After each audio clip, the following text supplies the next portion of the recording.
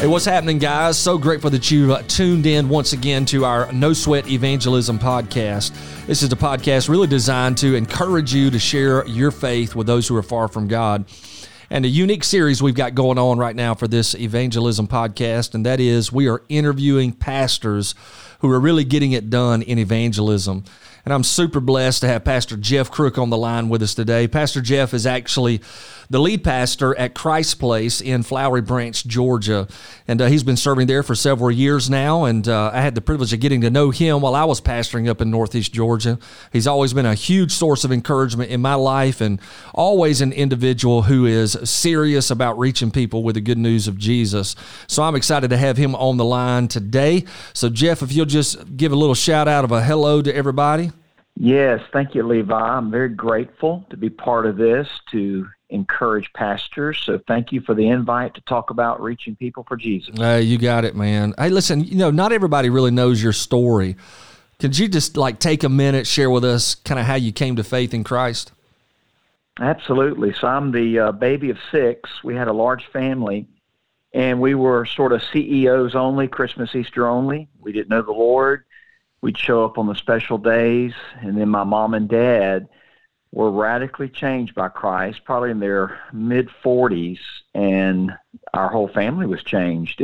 Salvation just came through our family, and all of us professed faith in Christ. So I was an 11-year-old boy when I gave my heart to Christ, and God just changed our family when God changed my dad. Wow. He was the catalyst, and so thankful that a pastor took the initiative to visit our family and how our family now all follow Jesus.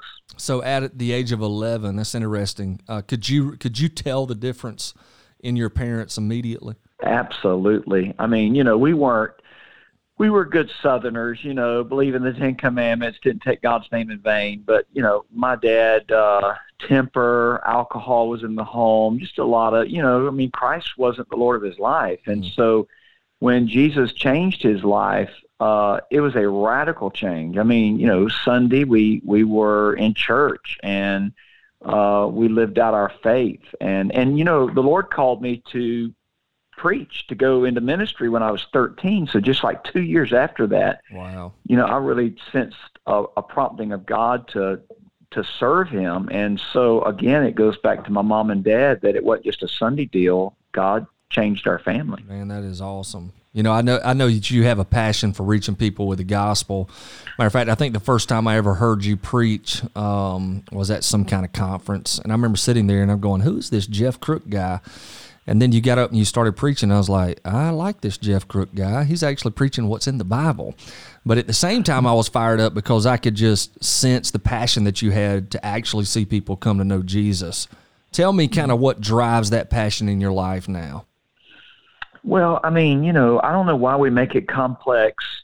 Jesus gave us our marching orders. He was so clear what our main assignment is to be, to go into the world and preach the gospel. And he was so clear with his church when he ascended. He's just given such clear marching orders.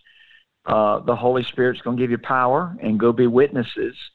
And so I just feel like that's the main assignment of the church. And when the church is doing that, of course, we always, need to improve, and there's always weird seasons in the life of the church. But the deal is, we're always more healthy aligned when we're balanced, and when evangelism, sharing our faith, is always front and center, and it just brings energy to the church. And what I've learned, I'm in my 27th year being a lead pastor of various sized churches, and I feel like when people are being saved, and lives are being changed, and families are being transformed, it minimizes,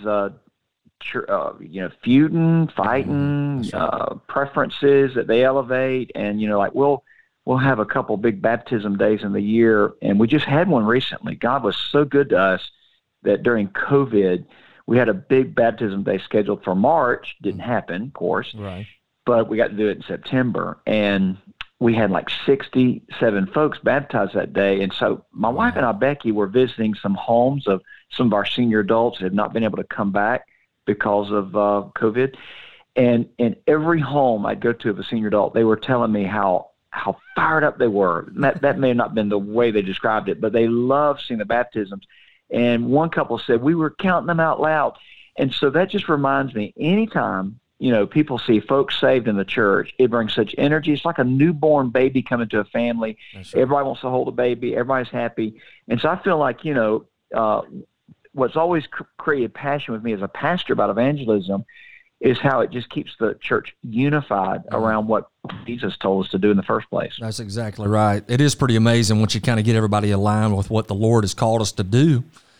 Jesus also makes that promise. He simply says, right, I will be with you always, even to the end of the age. So I believe the Lord is with us in a unique fashion when we're involved in making disciples of the nations. And I know you've sensed that where you're leading now, which is, again, one of those reasons I definitely wanted to have you on the line today, just to have a conversation with you. When we think about reaching people with the gospel as pastors, sometimes we think of just preaching the gospel, right? So we give an invitation, we encourage people to come to Christ. But I know that you also understand and you live out the reality that sharing your faith one-on-one with people is absolutely paramount. Matter of fact, I'm convinced most passionate preachers of the gospel are very passionate about personal evangelism. Yes. When I think about your life, I just wonder, over the course of your years in ministry, when you were reaching people with the gospel, just kind of one-on-one back in the day, as compared to today, how you reach them, is there anything that's been changed in how you do that? Yeah, well, I've pastored in the Bible Belt in my entire ministry, but it doesn't look so much like the Bible Belt anymore. We're really missionaries. We're like everyday missionaries where we're at. And when you go on a mission trip, you adapt to that culture you're going to. And so, you may eat at a different time, you may wear different clothing. You try to meet them where they're at. And so I really, try to communicate to our people that we've got to think like a missionary. We got to be flexible like a missionary as well. And one thing we've told our folks, I picked this up in a book, I think by James Emery White. He's talking about, we all remember the Acts 2 culture, but we're really now in an Acts 18 culture. Nice. And White was talking about in Acts 2, Peter gets up there and he preaches the first evangelistic sermon, and it's filled with references from the Old Testament.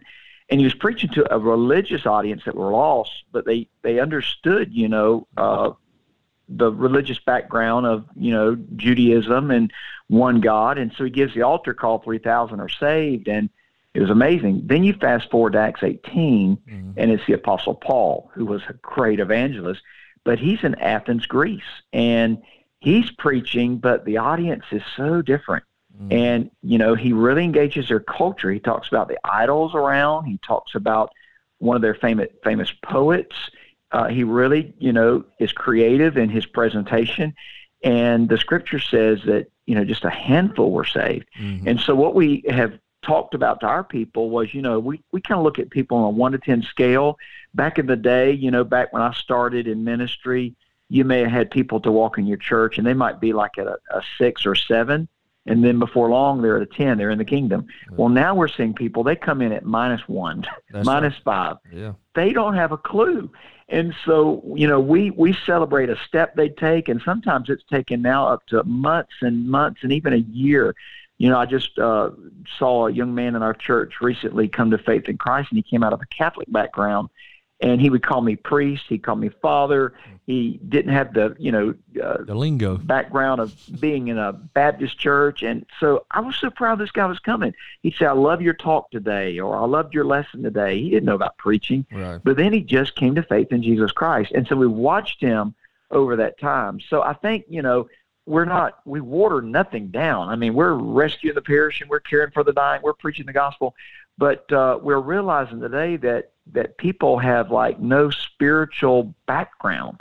So we're engaging them where they're at. And, instead of cursing the darkness, we just want to turn some light on and approach them where they're at, and just start simple, be clear, and always preach Jesus. Be clear about the gospel. That's good, man. That's very good. Hey, when you think about reaching people with the gospel, is there somebody who's kind of helped fan the flame of evangelism in your life? Well, like you, I mean, we've all had our pastors that we admired, and, back in the day, it's like the heroes of all the preachers were these really strong evangelistic pastors, and most of them are with the Lord. I was thinking about, I pastored in Florida for 8 years before I came to the Holy Land up here in Georgia. That's right. But for those 8 years in Florida, our newspaper wasn't called the Index, it was the Florida Baptist Witness, and they'd print every year, the top churches that baptized. And I'd get that list. I couldn't wait to get that, Levi, when he would come, and I'd look at that list, and I would get to know those pastors. And so the first thing I did, this is when people sent out newsletters. So I called the office, asked for their newsletter to be mailed to me. I started subscribing to their cassette tapes. Most people don't know what that is today. Right. And then I would try to go have lunch with them. And I wanted to learn from them and just say, now tell me, because this was a day that you'd see baptisms 400 to 600 a year. Sometimes they would even hit 900 to 1,000. And so a lot of those guys, they became my models, and I would really learn from them. And, some things I would just outright copy that they would do. But what I learned from them is they never lost their passion.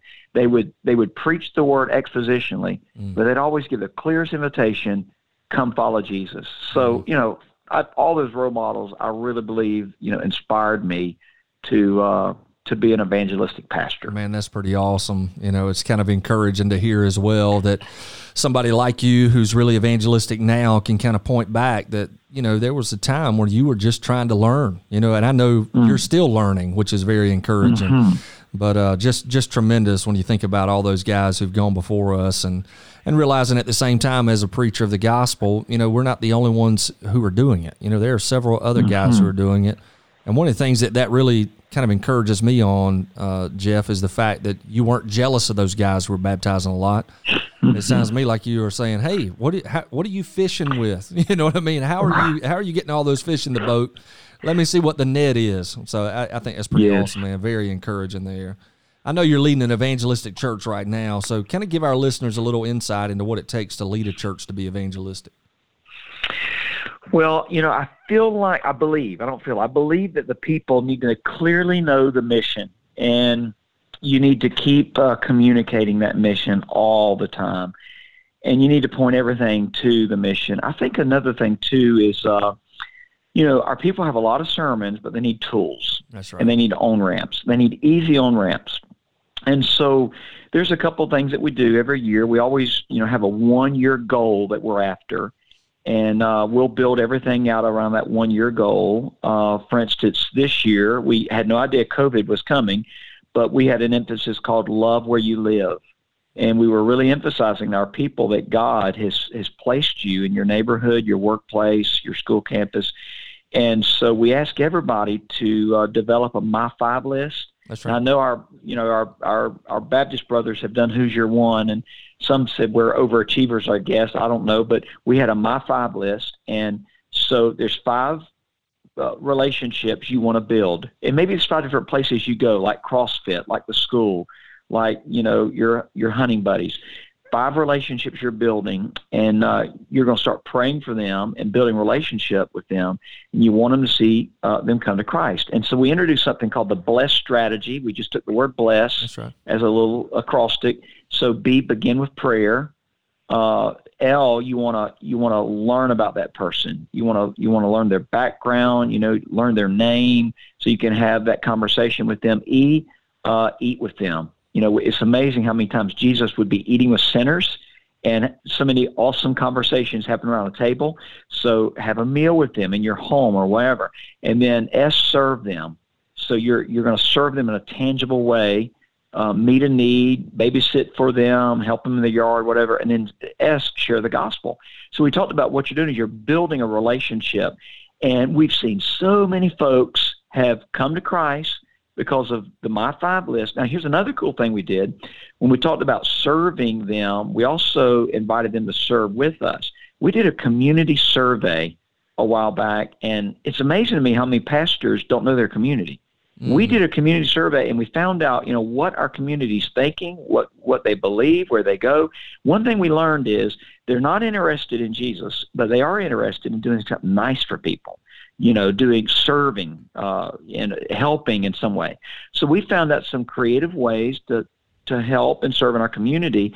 And we now build these around what we call Make a Difference weekends. And we did something, a year or two ago, we called it Feeding the 5,000. So we found like about 5,000, in our community that were in need. And so we took food to them. So a lot of our folks had their lost friends coming to church on Sunday to Christ Place to get food. That's right. They went out together. So they are lost. They don't know Christ, but they're around a believer, and you're serving with them. And then they begin to say, hey, you people at the church, y'all aren't really against everything, are you? Right. And so all these on-ramps that you give your people, I think it really encouraged them that, hey, everybody can really, make a difference, and everybody can win someone to Christ. And so, we just are always giving out little tools, goals for our people to buy into, always try to think about easy on-ramps that even my high school son could participate in, or my wife teaches fifth grade girls in a small group. Even her little girls can participate in it. Man, that's good, brother. I love what you said. Give people an easy on-ramp. Give them tools. We've got a lot of sermons. Not many tools are being handed out. And that reminds me, too, for those of you who are listening, we do have a evangelism tool that is available right now that you can get a hold of called No Sweat Evangelism. It really is a tool to help you learn how to share the gospel in a very simple fashion. So if you hadn't taken a look at that, nosweatevangelism.com, and that would kind of be the last S on the bless strategy, which you just shared. I love that, man. Jeff, thank you for sharing that. Hey, this is kind of the final question here, and I know this is kind of deep thoughts right here, but if you could go back in time, talk to yourself, just beginning ministry, what word would you say to yourself? 3 quick things come to my mind. One is margin. Margin of time with family. I think when I started in ministry, I'm so ashamed to say I took off to preach a revival on my son's birthday. I missed his birthday. I took off and led a group to the Journeys of Paul on my daughter's birthday, and I'm like, what an idiot. I mean, I could have done that any time. And now, as my kids are older, I'm so more intentional about spending time with them, and I wish I could go back and realize that I'm a person first that has to walk with God. I'm a partner to my wife, Becky. I'm a parent to my children, and then I'm a pastor. And so I got that order out of line for so long and still haven't arrived, but, I feel like I'm growing. I'll tell you another thing, too, is I'd invest in men like crazy. And about 4 years ago, I started getting real intentional about discipling men in small groups. It's out there that if a child comes to Christ, you got a 4% chance to reach the family. If a wife comes to Christ, you got a 17% chance. If the man, 93% chance the whole family will come to Christ. Wow. My dad came to Christ, changed our whole family. So I would invest in men, and I would disciple men, and I have just went through I'm about to start a 4th generation now of discipling men. It's been so cool to watch them replicate. And then I think the last thing, I just developed more leaders. I feel like the leaders, the church is never stronger than its leaders. And I would really, I would change the hero of the story to not the pastors, but the people. And for so long, we've made, our pastors the heroes. They're doing all the work, and that is so against what Paul wrote to the church in Ephesus and Ephesians about equipping them to do the work of the ministry. And I would really we've been building out a leadership pipeline for about 2 years now, and it is so cool to watch new leaders emerge. Pastors do the same thing. They keep reshuffling the same old leaders, and we're thankful for them. But I'm 17 years at Christ Place now, heads are getting grayer. We're getting older. And when you start looking back, you find out that you're not developing the next generation of leaders. So I don't know, family time, pouring my heart into men and developing more leaders is what I would do. That's a good word. Again. Yeah, I love that. Very, very encouraging. Hey, I'll tell you what, if you're listening today, I know that you've grabbed a nugget of truth, if not one, many of them, from Jeff Crook. So, Jeff, I just want to say thank you so much for your ministry. Thank you for the source of encouragement you've been in my life personally. I know you've probably aren't aware of this, but you've said a few things to me in the past, just one-on-one, that have really impacted me. And for that, I am eternally grateful and just thankful for what God's doing through you and through the life of your church family. And just know we're praying for the very best for you and excited to see how the Lord continues to work, man. And let me thank you. And let me just say to you guys who are listening today, just check out NoSweatEvangelism.com. I think that will be a tool that will be extremely helpful for your church family so they can learn a very simple way to share the gospel. And once again, thank you a ton for being here. I also want to thank John Graham behind the glass here as our producer today, and appreciate his ministry here at the Georgia Baptist Mission Board. God bless you.